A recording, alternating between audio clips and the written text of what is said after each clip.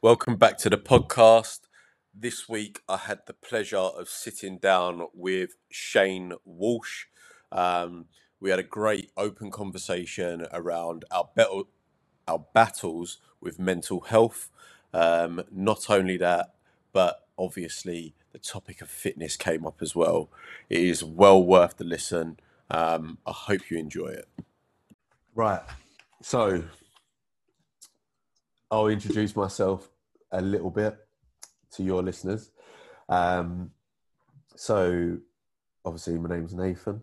I currently live in Australia. I've lived out here for about 18 months, 19 months now. Started online coaching just through a sheer desire to help people. I don't know why, but I just feel like it's my mission. The reason why I'm on this planet is to help people. And I was actually told a while back, or asked the question, how much do you think you know about fitness? How much do you think the normal person knows about fitness? And I was told that the answer for a normal person is between 0 to 1. So therefore, I should be passing on the information that I have to as many people as I can, because that can only benefit them. So that's what I'm trying to do. I'll let you have your go, mate. Go on. Yeah, so my name is Shane Walsh. So I'm an online coach and nutritionist based in Dublin, in Ireland, the host of the Shane Walsh Fitness podcast, which has blown up during lockdown. And I think the likes of like Darren, Felicity, Paul Morris, Sinead Haggerty, Siobhan Hagan, and stuff like that have come on it, and has really helped kind of grow. And I specialize in kind of female fat loss. I do work with lads as well, but I'd say 95% of my clients are female fat loss. And yeah, it's been amazing. The reason why I kind of got into online coaching was, which we'll talk about, kind of my own mental health issues. I think that's the reason why Nathan and I kind of click, and why we follow each other is kind of that side of things, and how we got into fitness. And it's just about kind of getting rid of the kind of the bullshit that's out there and trying to help one person at a time. Like it's very rewarding. It can be quite taxing at times in relation to trying to get through the bullshit and all the mud that's out there, but it's one of the most rewarding things. Like, I've come from a corporate job where there was the wrong ladder against the wrong wall for so long, and to find something that you actually enjoy, it takes the stress, it takes the worry away from you as well, when you actually enjoy what you do. 100%. I think at times for me, I don't know if you're the same, but I have to pinch myself when I am doing a job that I love, because I think that one thing we're taught from a very young age is like, life is hard. Like, life is hard. You don't enjoy what you do for work, but you do it because it gives you money to then live. Whereas I feel like I went down that corporate route, like you say, like recruitment, IT sales, knew it wasn't right for me. But I did it for so long because I thought, right, well, everyone just does a job that they don't necessarily enjoy, but they have to do it. So there, where you say how rewarding it is, I think it is crazy. And obviously, for me and yourself, like that mental driver, I think people think, oh, you're into fitness because of the way it makes you look or whatever. But I really believe that that is a byproduct. And Yeah, like I think it's a massive thing. I think a lot of people think that people who potentially look a certain way have it easier, but they've just kind of put one foot in front of the other more often than that other person. And it's not about having the aesthetics, which are amazing, but it's not, you can't be like, unless you're a genetic freak, you're not going to be ripped all year round. That's not what this is about. It's about finding a balance, about finding a way that works for me.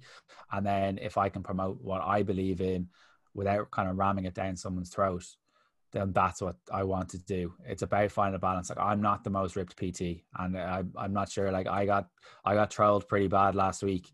Got called a prepubescent 14-year-old boy by one of the pictures that I put up.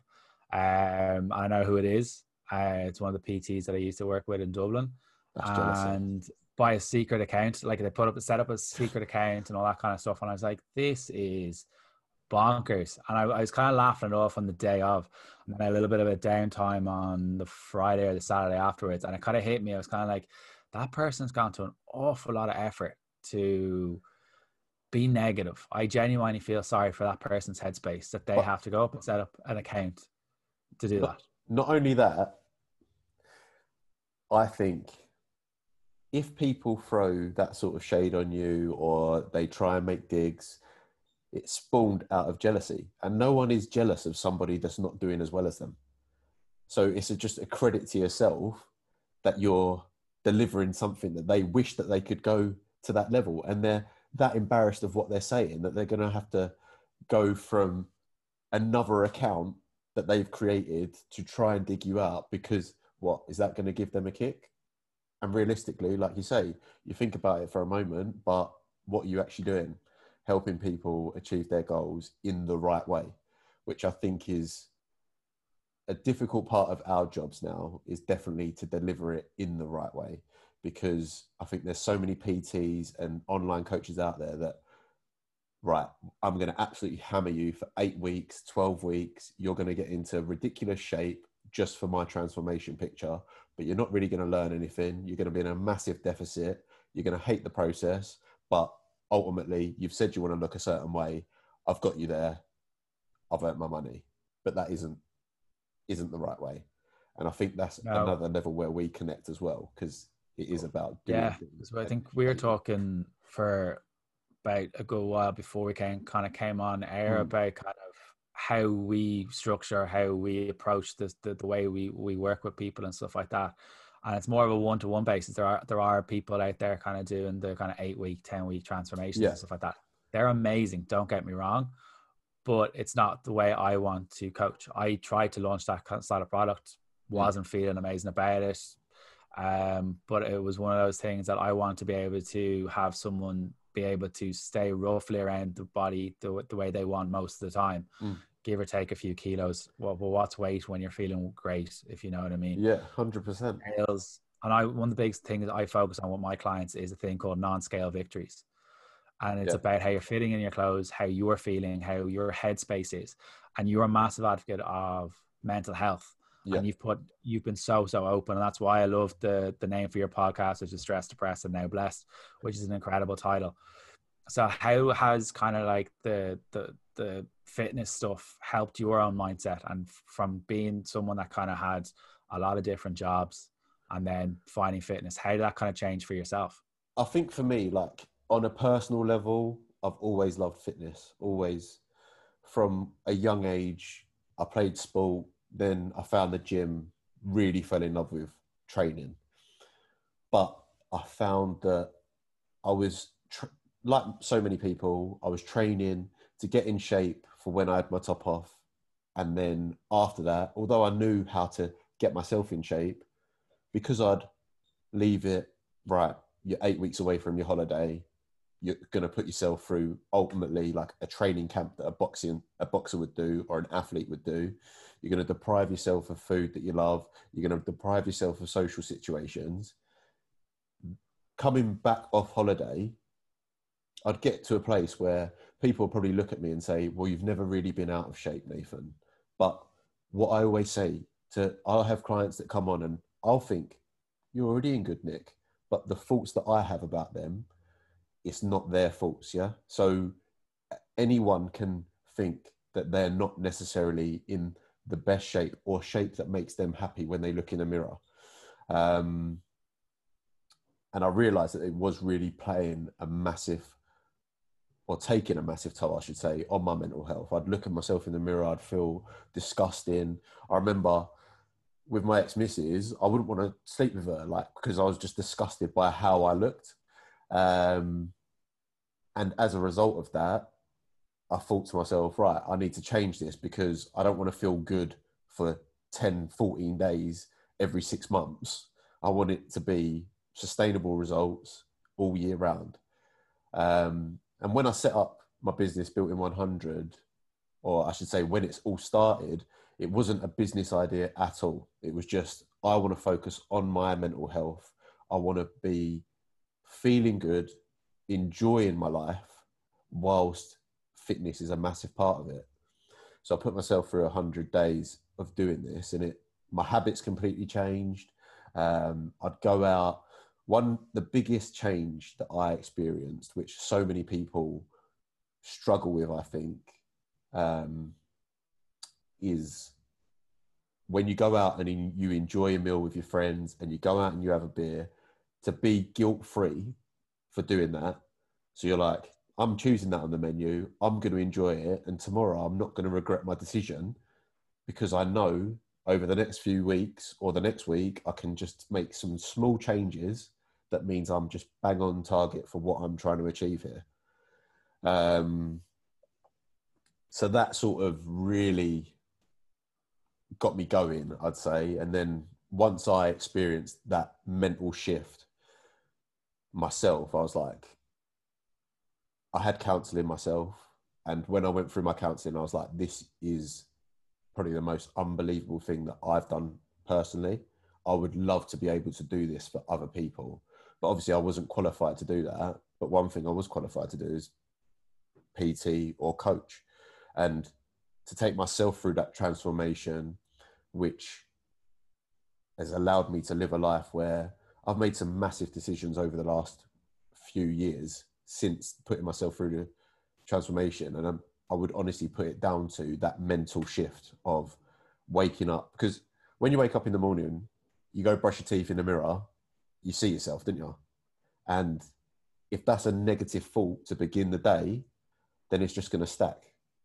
But if you're able, like you say, 2 kilos away from being where you want to be, but you feel amazing and have the power to know that you can change that yourself, I think it's just unbelievable, to be honest. So yeah, it's really interesting that you've spoken about kind of when people are going out for meals.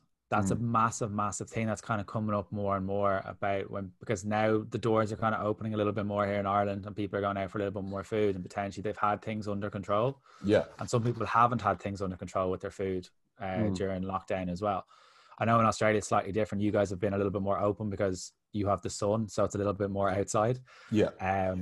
But for people when they're going to go out for meals, they kind of freak out. They kind of almost build up this tension in their bodies that they can't enjoy themselves. They put these foods up on a pedestal. Like there's no good or bad foods. Foods don't have a moral compass. So honestly, I think we waste so much energy on saying, can I have this? Can I have this? Well, we could probably save that energy for actually our going out for a walk, talking to a friend, talking to a counselor, putting the energy where you actually need to, which is probably your own headspace. Because from working with people, the thing that holds a lot of people back is fear. 100%. 6 inches between their 2 ears. And then the fear of actually looking like a failure to their friends. 100%. And I think once that was the biggest thing for me, that was the epiphany for me, from going from the corporate world to setting up my own business. My friends were amazing. My family were amazing. But there was always this thing like, if I fail, what am I going to go back to? Mm-hmm. If you fail your diet, potentially it wasn't the right diet for you. But you also have to look at it did you really kind of give it 70, 80% of your time?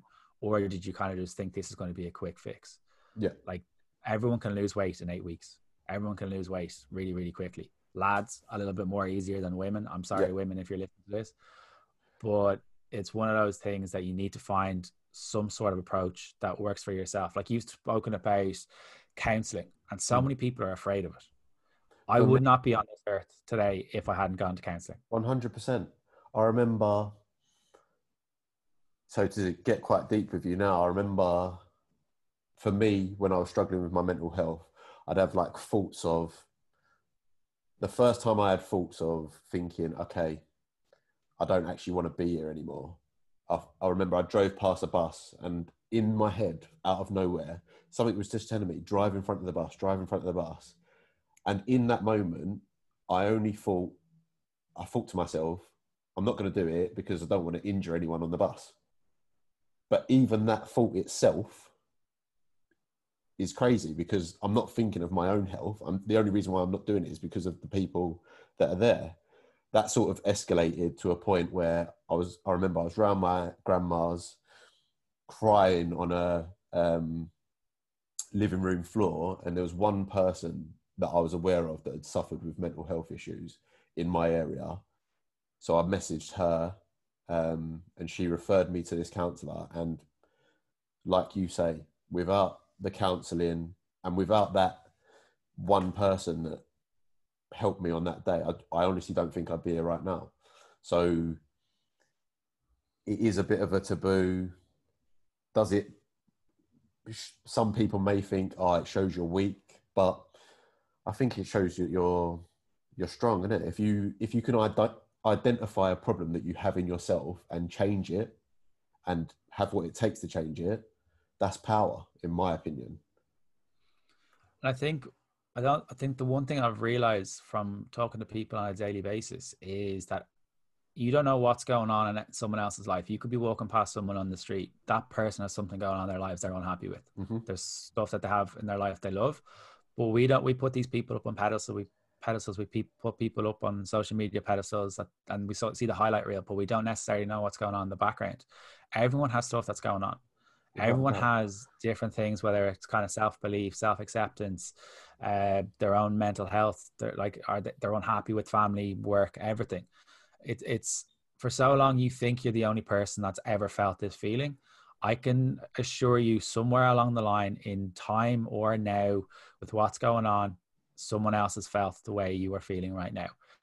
That may not help you right now, but to know that someone else has got through it should help in some shape or fashion in order to kind of help you push yourself. But also, if you are a man, from two lads having a chat, the kind of the stigma of talking about mental health, it has been raised up, but I think the campaign and the awareness is there, potentially not the implementation on how for people to go about it. I think it's amazing saying, oh, you can talk, but what's the next level? There seems to be a middle gap 100%. Missing between the ad campaigns and someone actually reaching out to actually go get that help. 100%. And I think that's where, not it's my duty, but for me, obviously I care what people think about me, but I'm quite thick-skinned. So, and my mental health issues definitely didn't come from what people thought of me. So therefore, when I felt at my lowest, I just felt so lonely. So and to hear that people had experienced a similar thing, even when people, after I came out and said that I'd been struggling with my mental health, people was messaging me saying, I've gone through a similar thing. The thought in my head was, why didn't you tell me? Like, why? Do you know what I mean? Because, but in that same sense, it's because they're worried of what people will think. And I didn't experience anyone in my life that was negative towards me struggling with my mental health. But if you did experience that, then obviously they're not the right people to have in your life anyway. But people do support you. And like I say, some of my best mates at home have said different things to me. And I think to myself, I wish that I knew that you was feeling that way at that time. But you must have felt so lonely as well. Do you know what I mean? So therefore, that's why I like to do what we're doing here. I've had the exact same thing. When I was at my lowest, you almost feel like a burden to those around you, and you don't want to share your problem because everyone has stuff going on, and you almost don't want to send that text.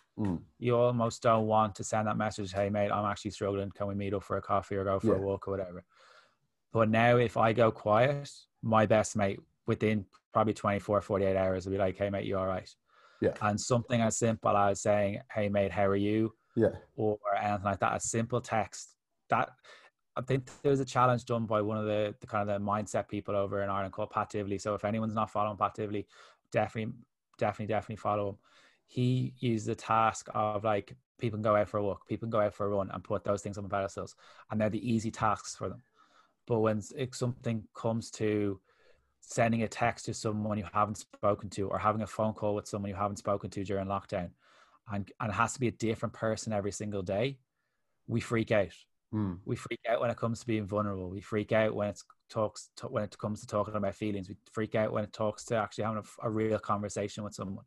Some people aren't prepared for real conversations, but you texting that person will go a long, long way, and you don't know how much that will mean to one person. 100%. And I think for me as well, like when I came out, told my close group of mates, I felt like they had a WhatsApp group without me, and they was messaging each other, right, it's your turn to check in today, your turn to check in today. Because they'd literally all day after day, it'd be a different person being like, how are you, mate? No, no, no. And then I think some people think that, if you're struggling with mental health issues and you talk to like if someone was talking to me about my mental health issues or whatever, or just checking in, I'm not necessarily going to be like, oh, I feel so shit. No, no, no. I might just want to have a chat about the football, but it's the connection that you have with that person. You're just having a decent conversation with someone that you know cares about you, that just makes you feel better. It doesn't necessarily have to be about the problem that has caused the issue. Yeah, like it's so important to have kind of those one, two, three, four, five people, whatever it may be. And I know I've definitely probably cut people out of my life because they weren't necessarily on the same train or bus as I was on. Yeah. And potentially that hasn't gone down too well, but you have to be selfish. You have to be selfish with your time. You have to be selfish with your energy, and saving your energy for people that actually want your help, people that actually want to join in on your journey, because ultimately it is your journey. And we've spoken about this off air about kind of using your life for yourself and using your life for what you want to achieve, and using your life for what you think your mission is. And if people want to jump on that, amazing. If people don't want to jump on it, that's their credit. But I guarantee further along down the line, they'll have something along. They'll probably send you a text message probably years down the line, say, right, I probably should have handled this X, Y, and Z. And that seems to have happened during lockdown for me, from a few people that weren't on board probably 3.5 years ago when I started doing this. Yeah. Where it is now, which is crazy. I think there's a lot of time for reflection during lockdown. I think with that as well, massively is, like you say there, I think we're taught at a very young age, being selfish is not good. Like your mum and dad would say to you, you are selfish. That is selfish. Don't do that. But for me, I'm not saying go out there and be a prick, but I think I was talking to a few mates at the weekend about happiness and what causes happiness. And I think on one hand, you have to be very selfish, do things that you want to do. And if there's people on your that are in your life, that are on that journey with you, brilliant. If not, they're on their own journey, which is absolutely fine. But then also, I think a massive key to happiness is being selfless.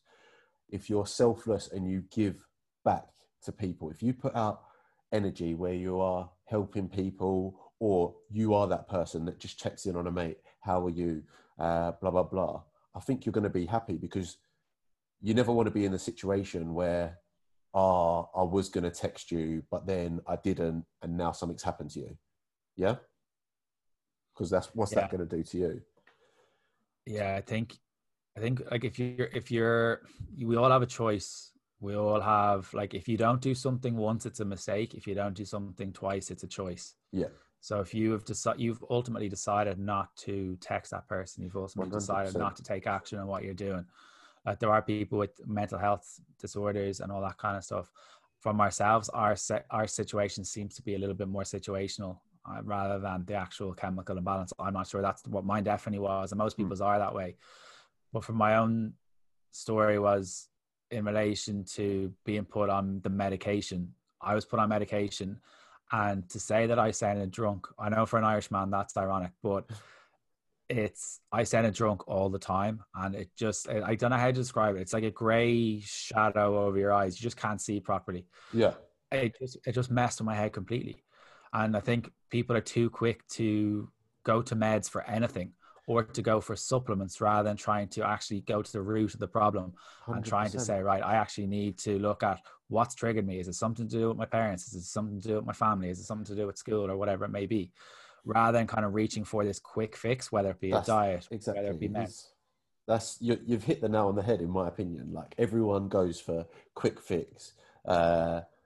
oh, well, they've said that this will do this, so I'm just going to jump on it.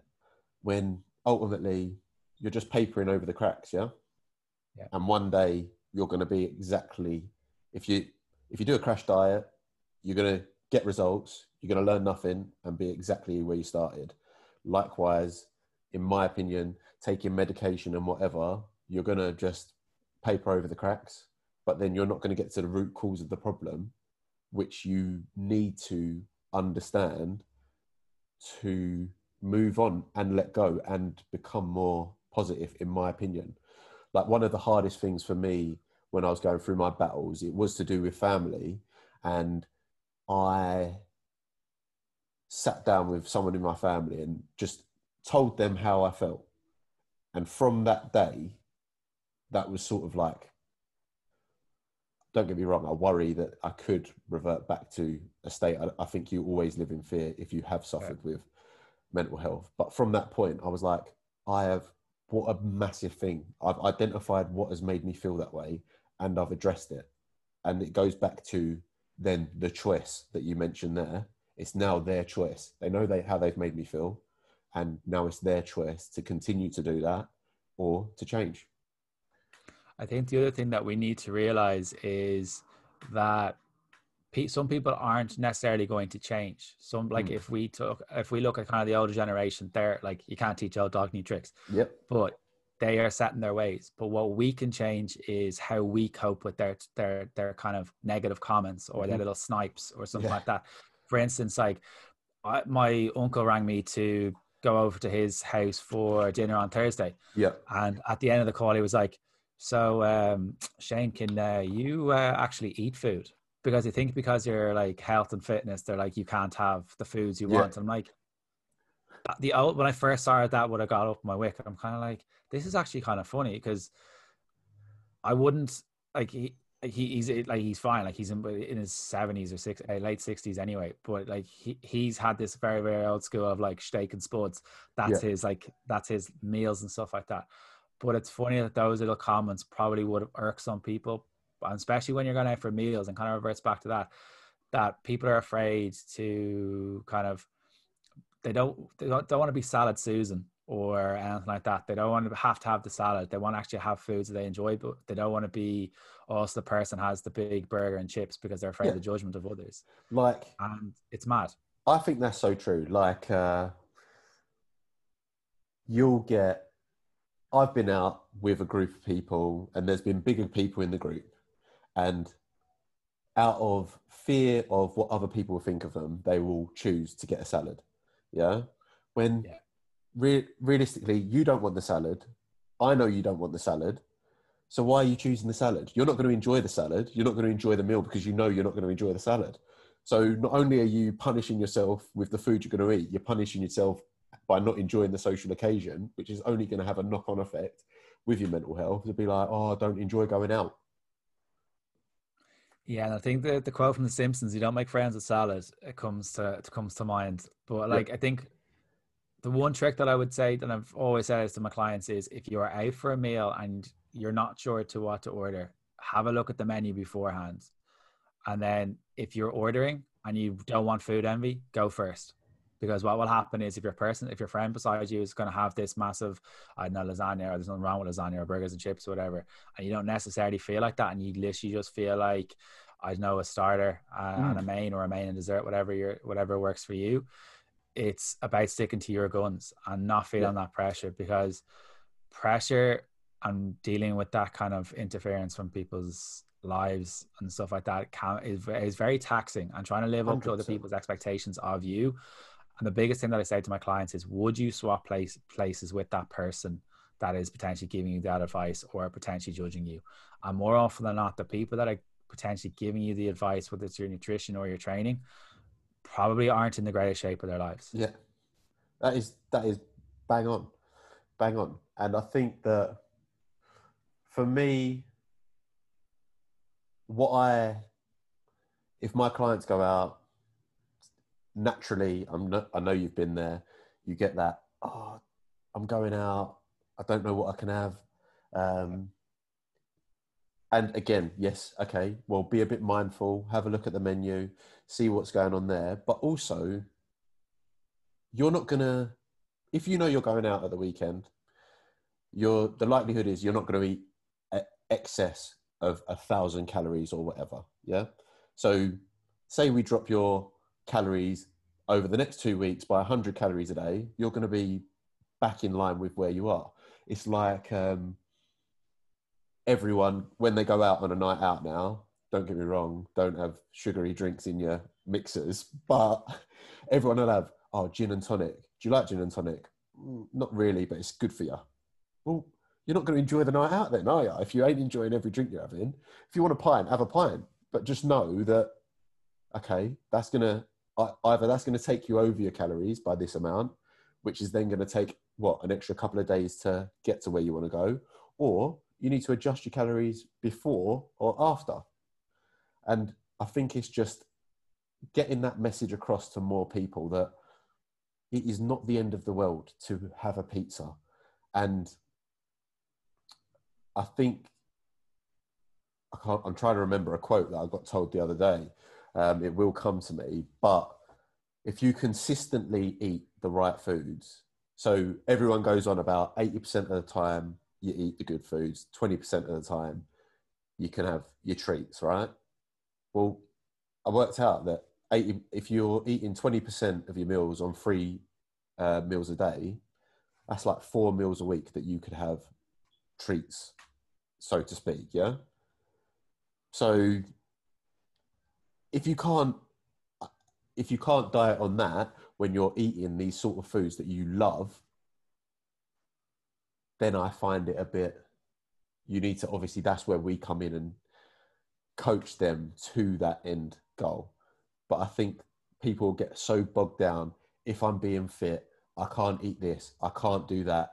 I have to be 100% this side or 100% that side. There is no happy medium, which makes, I'm an example of it. You're an example of it. It's the happiest I've ever been in myself because I look good when I look in the mirror. That's not me being narcissistic. I'm just happy with the way I look at the moment. My diet is probably, if anything, it could probably be a little bit cleaner, but I'm still happy where I am, and I'm getting the results that I want. Performance is good.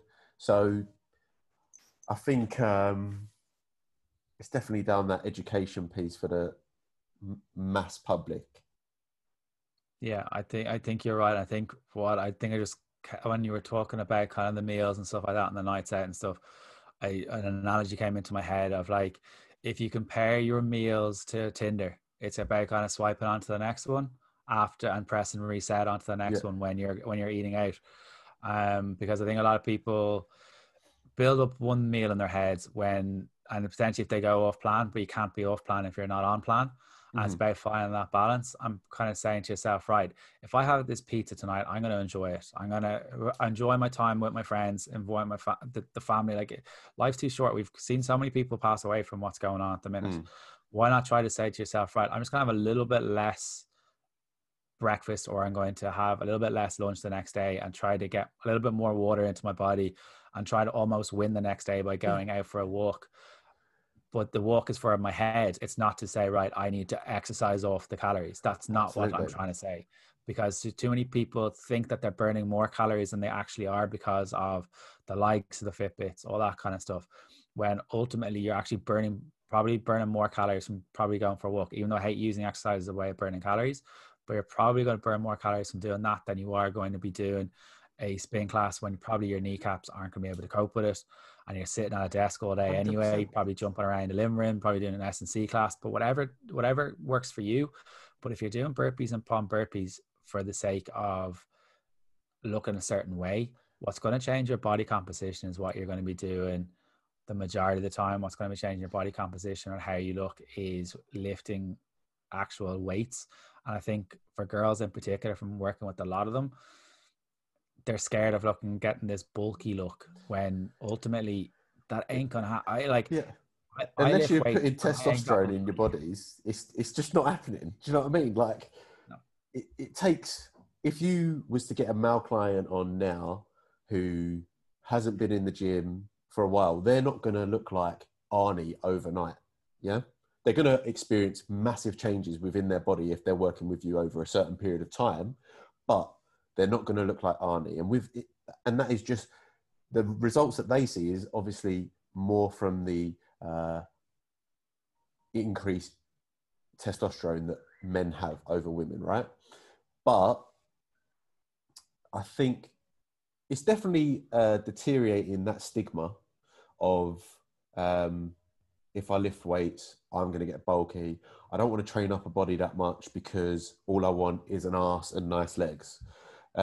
We've all heard it, yeah, which is fair enough, but it's also coaching. You're not going to get massive if you do lat pull downs, assisted pull-ups, but what you are going to do is burn calories, which is then going to lead you to losing weight, and which would then give you the physique that you want, because you can't train legs every single day.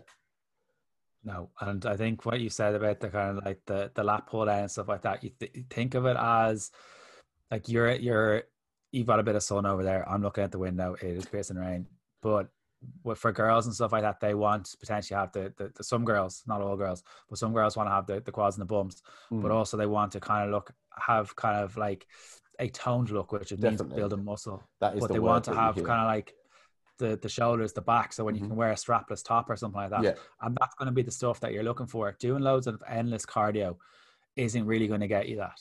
And go ahead. I think like the amount of people that I see before they're going on holiday, they'll show a video of them just done repeated sprints, dripping with sweat. Okay. You're doing repeated sprints. Let's say you're doing 30 seconds on, 30 seconds off for 12 minutes. You're actually sprinting for 6 minutes there, yeah? And you're telling me that those 6 minutes are going to burn more calories than you walking around or getting your 10,000 steps in. I think it's people just believe, and that is a problem with the industry, is people just believe what they see over and over again. So people think, oh, repeated sprints, well, that's HIIT, so that's going to mean that I lose more belly fat, which is then going to give me the abs that I want. And do you know what? I was one of those people as well. I've not been clued up my whole life with fitness. Before I'd go on holiday, I'd be doing repeated sprints in the morning and resistance training in the afternoon. Do you know what I mean? So yeah, I'm not saying that people are idiots for the way they train, but it's just what you see, what you believe in. When realistically, if you look at the science behind it, you go to a gym for an hour a day. Some people do double sessions, they'd have 2 hours a day. So let's give it 2 hours. That means you have 8 hours sleep. Yeah. So you're up for 14 other hours. If you sit in bed, but you've done your 2 hours in the gym, are you going to be burning as many calories if you're always up, out, active, walking here, there, and everywhere? No, you're not. Yeah, I think people need to realize that everyone is so different with the amount of calories. Like Nathan's quite what are you, 6'5"? Yeah. So you're going to burn a lot more calories than I would at 5'10". Yeah. So even from just kind of existing, really, his body is burning a lot more because he's just a bigger mass as well. I think people need to realize that there isn't one size that fits all with kind of the calories approach as well. That say at 1600 calories, you'll say the same weight, 1601, you're going to put on weight. That's not how it works. Yeah. You're better off kind of looking at a range, say 1600 calories to say 1800 calories, and trying to find a happy medium between those two figures that work for you. Those figures are out of my head. They're not applied to anyone. Yeah. And that's the biggest thing. And I think a lot of people want to go like this 1200 calorie number. If I had hair, I would have pulled it out by now with this 1200 calorie number. It's one of those numbers that I think we need to try and get rid of. Stop default. MyFitnessPal doesn't help with that thing. MyFitnessPal is an amazing tool, but so many people, when they go on to MyFitnessPal, they will always enter in, I want 2 pounds of weight loss a week, and then it will automatically default. But can you like, if you lose half a pound a week every week for the year, you're going to lose like 26 pounds. 26 pounds is 7,000 calories in a week that you're in a deficit. Yeah, 2 pounds. That's a lot of food. Yeah. That's absolutely bonkers. But again, it's the quick fix. I want to lose this much this quickly. Whereas for me, 2 biggest things that are going to change the way you look: patience and consistency. Yeah, and they're not the sexy stuff that people want to see. They're not the stuff that people want to buy. They're not the things that people want to buy into. They just want the quick fixes, as you've spoken about. You've spoken about a good bit as well about kind of like body dysmorphia, and like having to look a certain way and stuff like that. It's from like people can. I've had Victoria Spence on the podcast, and she talks about it from a female perspective. But body dysmorphia is definitely a thing for lads as well, which I don't think people 100%. realize. Have you struggled from yourself? I know for anyone that doesn't know Nathan's story, Nathan was on Love Island, what, 3-4 series ago? 2017, I was in there. Yeah. Um, So what series were you on? You were on with Kem and Amber. yeah. So for me, from that perspective, 100%, like, in regards to, I remember when I went on the show and I looked at myself before the show and I honestly thought to myself, disgusting. You're fat there, you're fat here.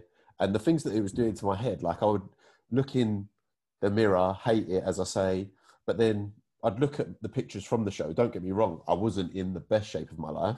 I still had a six pack. Do you know what I mean? But even more for me, I'd say, is I remember in times in my life where I've been in probably what I would now say is the best shape of my life. But I remember being in that shape and being like, you are fat.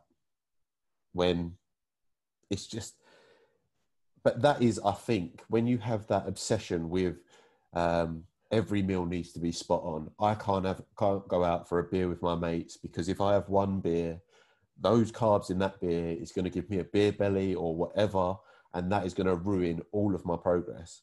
And to be so fixated on the numbers, yes, like you say, I think like that catchment of, say, a 200 calorie catchment where you find yourself in there, you're not going to balloon in weight at all, but you're going to find the happy medium which suits you. And I think being so pinpointed on one number, like I remember ages ago, I used to be on 220 grams of protein, 100 grams of carbs and 40 grams of fat a day. I'm 6'5" and I've always weighed about 95 to 100 kilos. So like, I remember back then as well, like that is absolute idiocy now that I look at it. But I just thought that I had to do that because I wasn't getting the results that I wanted. When realistically, if I look at myself now, look at pictures, then I was there. Do you know what I mean? I had the physique that I wanted, but my mind wouldn't let me see that. There was always something that would be missing. Do you still feel a pressure to look a certain way? I often say to people that are close to me, if I was healthy and when I exercised, it had, so say I put on body fat, but it still gave me like I was healthy internally. It wasn't a risk to my health, but my mind was still the same. I wouldn't care. I wouldn't care if I had abs or I looked like I do. It really wouldn't bother me. I feel like it's just now my mind is completely transformed to, it's just the mental benefits of fitness that I have fallen in love with now. Like I'll go to the gym. The other day I went to the gym. I did 3 sets of pull-ups, 3 sets of squats. That was it. Before I would have pulled myself through a grueling workout, but now I can get in there because I'm not so fixated on the way I look. I think the way I look is it's easy for me to say, but the way I look is a product of 12 years of being dedicated to fitness. But right now I don't ever have a thought of, I'm not going to eat that pizza because that will change the way I look, or I'm not going to do this because, or even training, rest days. I would never have a rest day before. It'd be, I'd say I'd train 6 days a week. On the 7th day, I'd go for a run, do some abs. Whereas now I just listen to my body. And that's, I think, the key. I saw something on social media again the other day, and it was a picture of a phone battery, and it was in the red, and it said you wouldn't let your phone battery get down to this, so why would you let yourself? And then there was a red bar in a human, and it was sort of stopped at the ankles. So it said you wouldn't let, what, so why do you let yourself get down to that? And I think that is something that people don't understand. If they miss a gym session, then it's bad. They're just driving themselves into the ground, which ultimately is no good for you. You need to take that time, recharge, go again. Yeah, I think a lot of people do have that kind of like, I need to be hammering myself into the ground rather than trying to say, I know myself, 5 days a week is too much for my body. Mm-hmm. Particularly when I was doing face-to-face PT and doing 5 a.m. to 9 p.m. Like my body wasn't able to cope with it yet. I still did it. And I was wondering why I was so mentally fatigued, why I was so tired. And then for some strange reason, I decided to do a fitness photo shoot in the middle of it and put myself on very low calories just for the sake of a six-pack, because society potentially wanted that. But I learned a hell of a lot of lessons. I'm glad I did it, but I learned a hell of a lot of lessons from that on how to not approach dieting and how to change the mindset towards that. But I think when people are looking for exercise, they're always looking for, how can I burn the most calories? How can I do this? Right, I'm going to go out for a walk every day and throw on a podcast, or meet up with a friend for an ice cream or whatever it may be, or a cup of coffee. Have an honest chat and focus on that, and trying to say, right, I'm going to go to the gym 2 or 3 times a week. 3 times a week for most people is more than enough. If you've got young kids, and if you had young kids during lockdown, you deserve a medal, by the way. You to fit into your schedule 2 or 3 days a week is way more than enough. Bring the kids out for a walk, get them involved. You don't need to jump around the living room in order to get the body you're wanting. It's about what you're doing in the kitchen, as cheesy as it sounds. It's about what you're doing out of the gym realistically that's going to help you more. You don't burn as many calories as you think when you're like, if I was to train with Nathan right now, Nathan would probably burn more calories than me training exercise, because he is a bigger body mass. If I was to train with someone who is a slighter body mass, only say 5'3" or 5'4" to me, they're probably going to burn less calories than me. Everyone will burn them at different rates. Mary down the road is not going to burn as many calories, and anyone that uses those fitness trackers or those Garmin's or Fitbits around like that to track their calories at the minute burns, I would advise you to probably stop and unlink it to your MyFitness or from your MyFitnessPal. There was research done, I think by Stanford or Harvard, that even the most accurate one of those fitness trackers was 80% or it was 20% wrong, and that was the Apple iWatch. So even 20% wrong, that's a huge margin for error. So I would focus on saying, right, how am I going to move today? Or how am I going to win the day by getting out for a walk? Or how am I going to get my protein and my veg in with each meal? And focus on those things. I think I've got a Fitbit myself, and every day I celebrate my 10,000 steps. I don't really care about the calories that I'm burning in a day, because I know that I'm burning enough. And I think that in that sense, it gives you a little vibrate when you've hit 10,000 steps.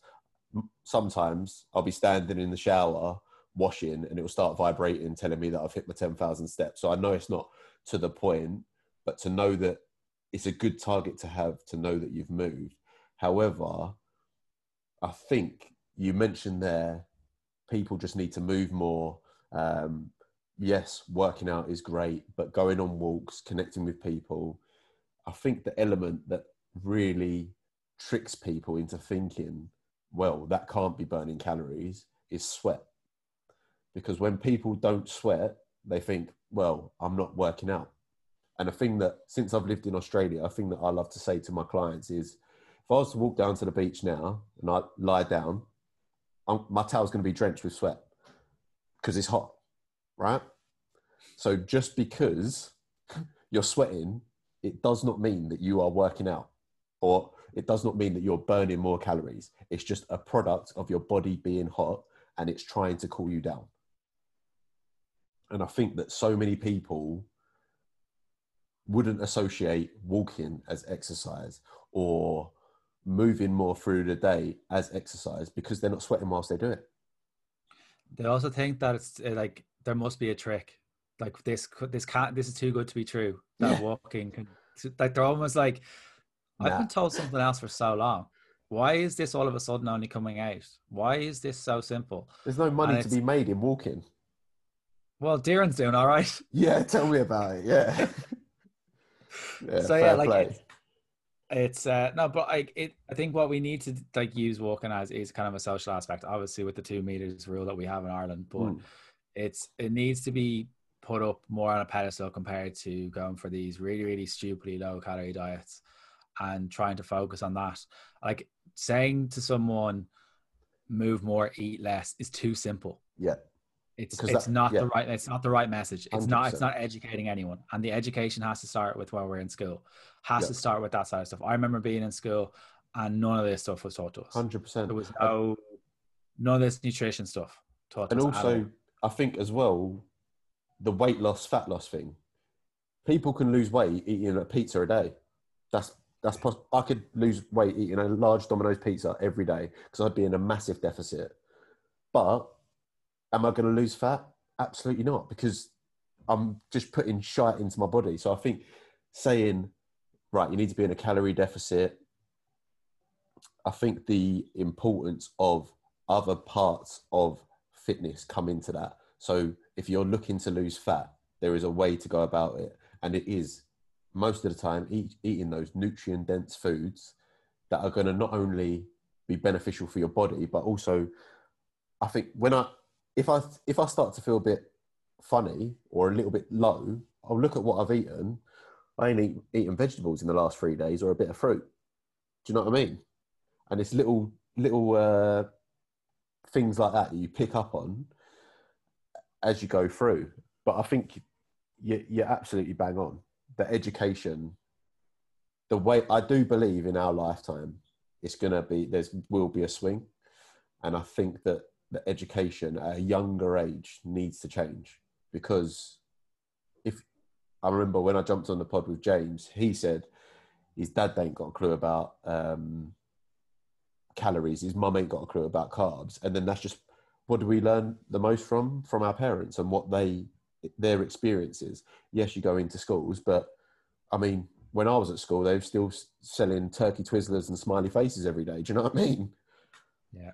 It is, and it's exactly, and I think I can't speak for parents because I'm not a parent, but Mm. I think what we as this generation, what we should be concentrating on is our wording around ourselves, our wording around our food, because that's ultimately going to be knocked on to the next generation. Mm-hmm. So if we can take some sort of responsibility for that and have this whole self-compassion, self-acceptance, saying removing this whole stigma of good or bad foods, that's going to be knocked on to our kids. That's going to be knocked on to their kids. And if we can stop and kind of almost play our part in it and trying to remove that stigma, I think that goes a very, very long way, because ultimately the school systems and education systems, definitely in Ireland, are lacking in some sort of method in order to get this message across. And I know when you're in school, you don't really want to learn all this kind of stuff.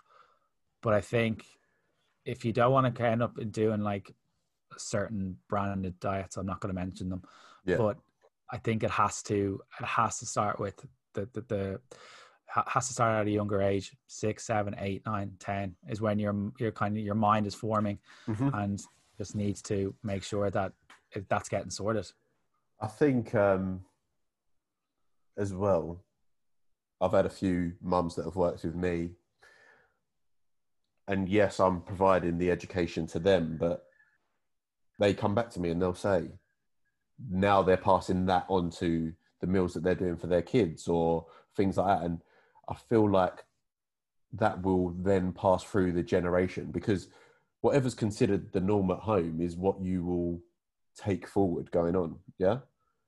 Like, for example, when I was younger, my family, don't get me wrong, we had takeaways and that, but it'd be like fish and chips or a kebab and chips or whatever. It wouldn't be your McDonald's every week or whatever. So therefore, I've never been someone that's big on McDonald's because it's not a big thing for me. Whereas I feel like I'm not saying we're going to save the world, but if we pass on that sort of information to our clients, then it will benefit them, their understanding of calories.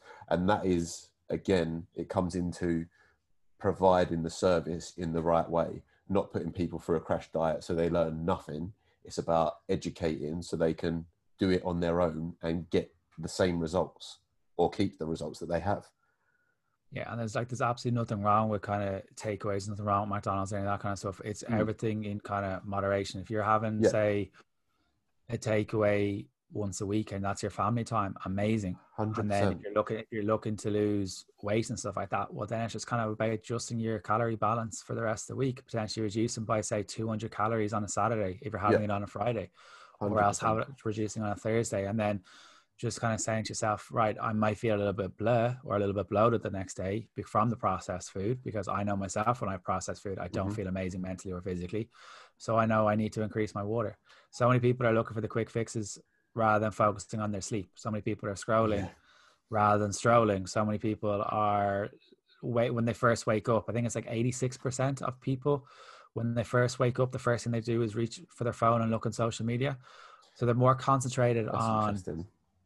More Are you one of those 86%? Sorry? Are you one of those 86%? No, I have well, bar this morning. No, I have my two phones in the other room. Yeah. So first thing I reach for is to try and either journal or try to read 10 pages exactly first thing in the morning.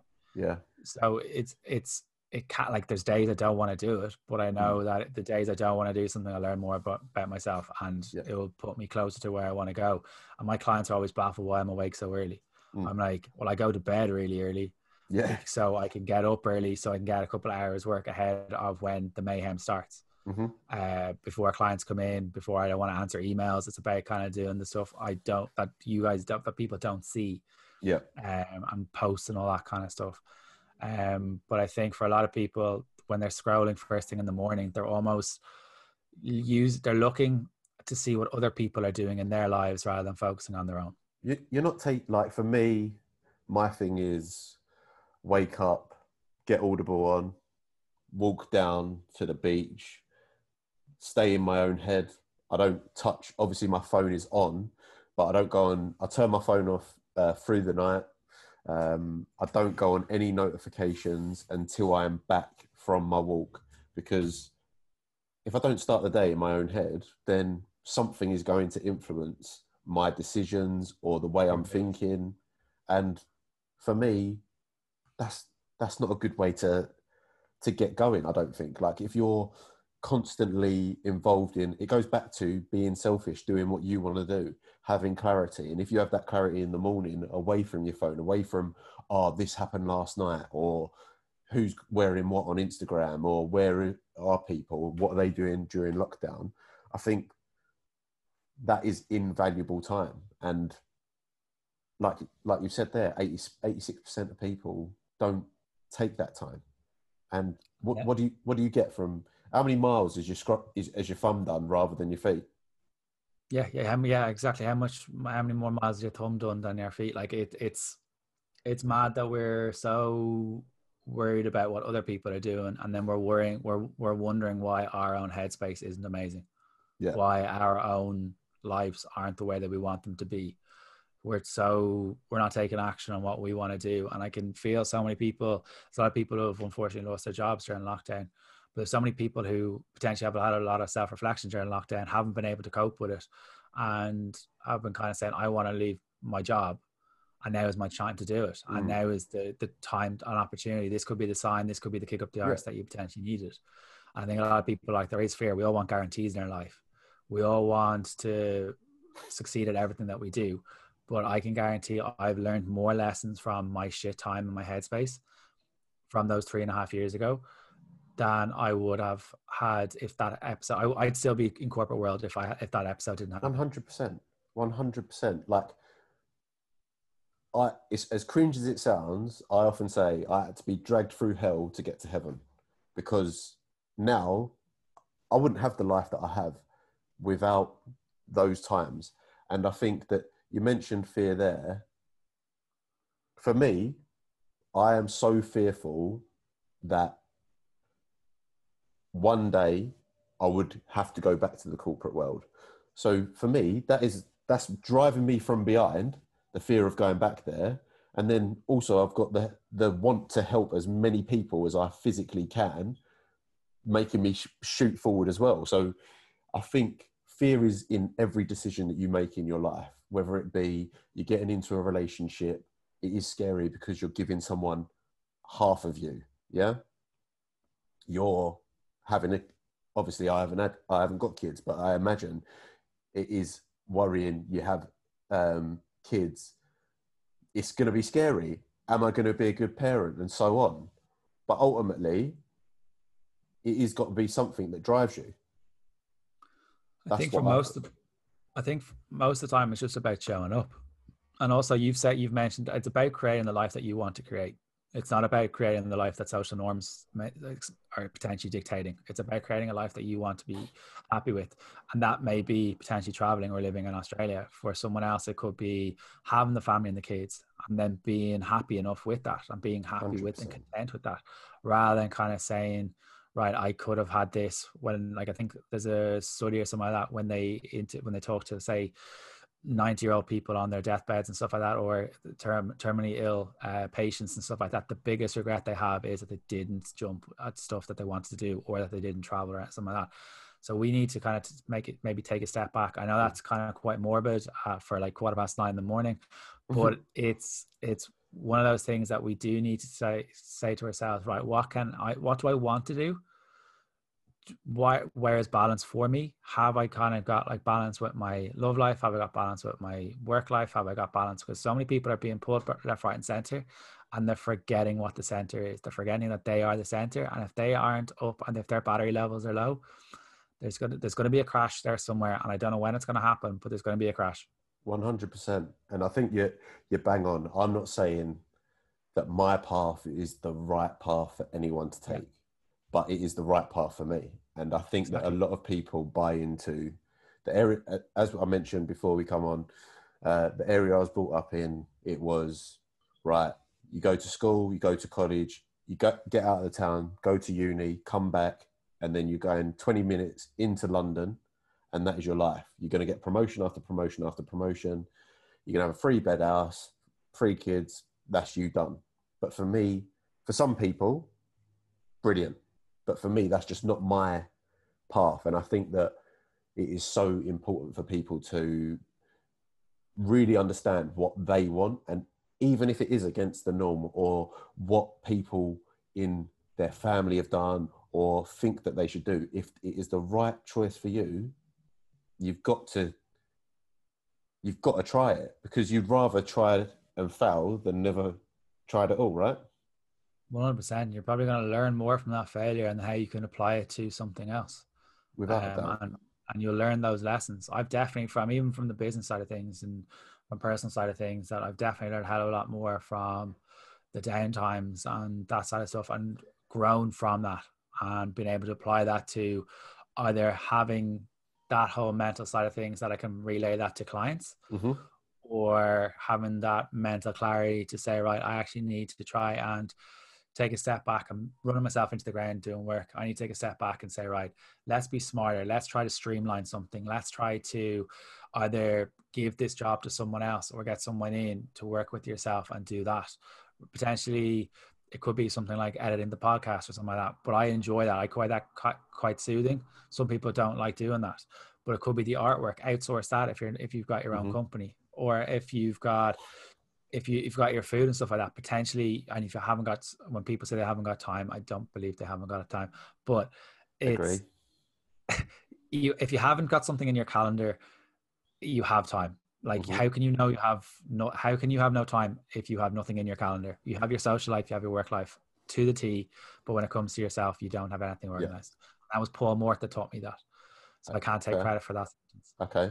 I agree. Like, I think if you can't make time for yourself, then in my opinion, you've got to have a long look at yourself, because if you're, again, it comes down to, I wouldn't say I'm big on energies, but if you're unhappy in yourself, everything that you put out is going to be. People will feel it. People will see through it as well. They'll be like, this person's just doing this for the sake of it. Yeah. And they're like, they're just strolling through life, scrolling through life. And then ultimately, again, if you're kind of one of those people that's potentially bitching about people and being negative towards people, you're not happy. Yeah. And Exactly. That's exactly it. You need to take positivity from your own actions. Otherwise, you will. I do think that you will fall into a negative, bitchy state where you can't find good in anything, or you've got people that don't want to. They see somebody doing well, like that guy you mentioned earlier. See you doing well, want to drag you down. What's that about? As I said on to you before the podcast, for me, anyone in this industry for the right reasons. So, like yourself, if somebody's listening to this podcast and they think, right, I want to go with Shane as my online coach, I am celebrating that for you because I know that they are going to get success. And that is why we're in this game, yeah? To make people... 100%. You've hit the nail on the head there. So Nathan, we could chat literally all day, and literally this felt like just having a cup of tea in a coffee shop. Honestly. Where can people find out about yourself on Instagram? Where can people apply for coaching and join your online coaching group? Yeah, so for me, my socials, Instagram is Nathan Joseph PT, and then the business account is Built-in 100. Honestly, if you shoot me a message, anything at all, I'll always come back to you as soon as I can. And yeah, mate, honestly, like, lovely chat here today. Thoroughly enjoyed. It's been amazing. Like it's amazing having someone over the other end of the world having a chat and just shooting the breeze, and that's what it felt like. At times I didn't realize the microphone was on. Yeah. So Nathan, I cannot thank you enough for giving up some of your time and having a chat. It's been amazing. Likewise, absolutely loved it, mate. Hopefully when I'm back in the UK, I'll have to come over to Ireland and we'll have to have a proper chat. Spot on. Sounds like a plan. Nice one, mate. Cheers.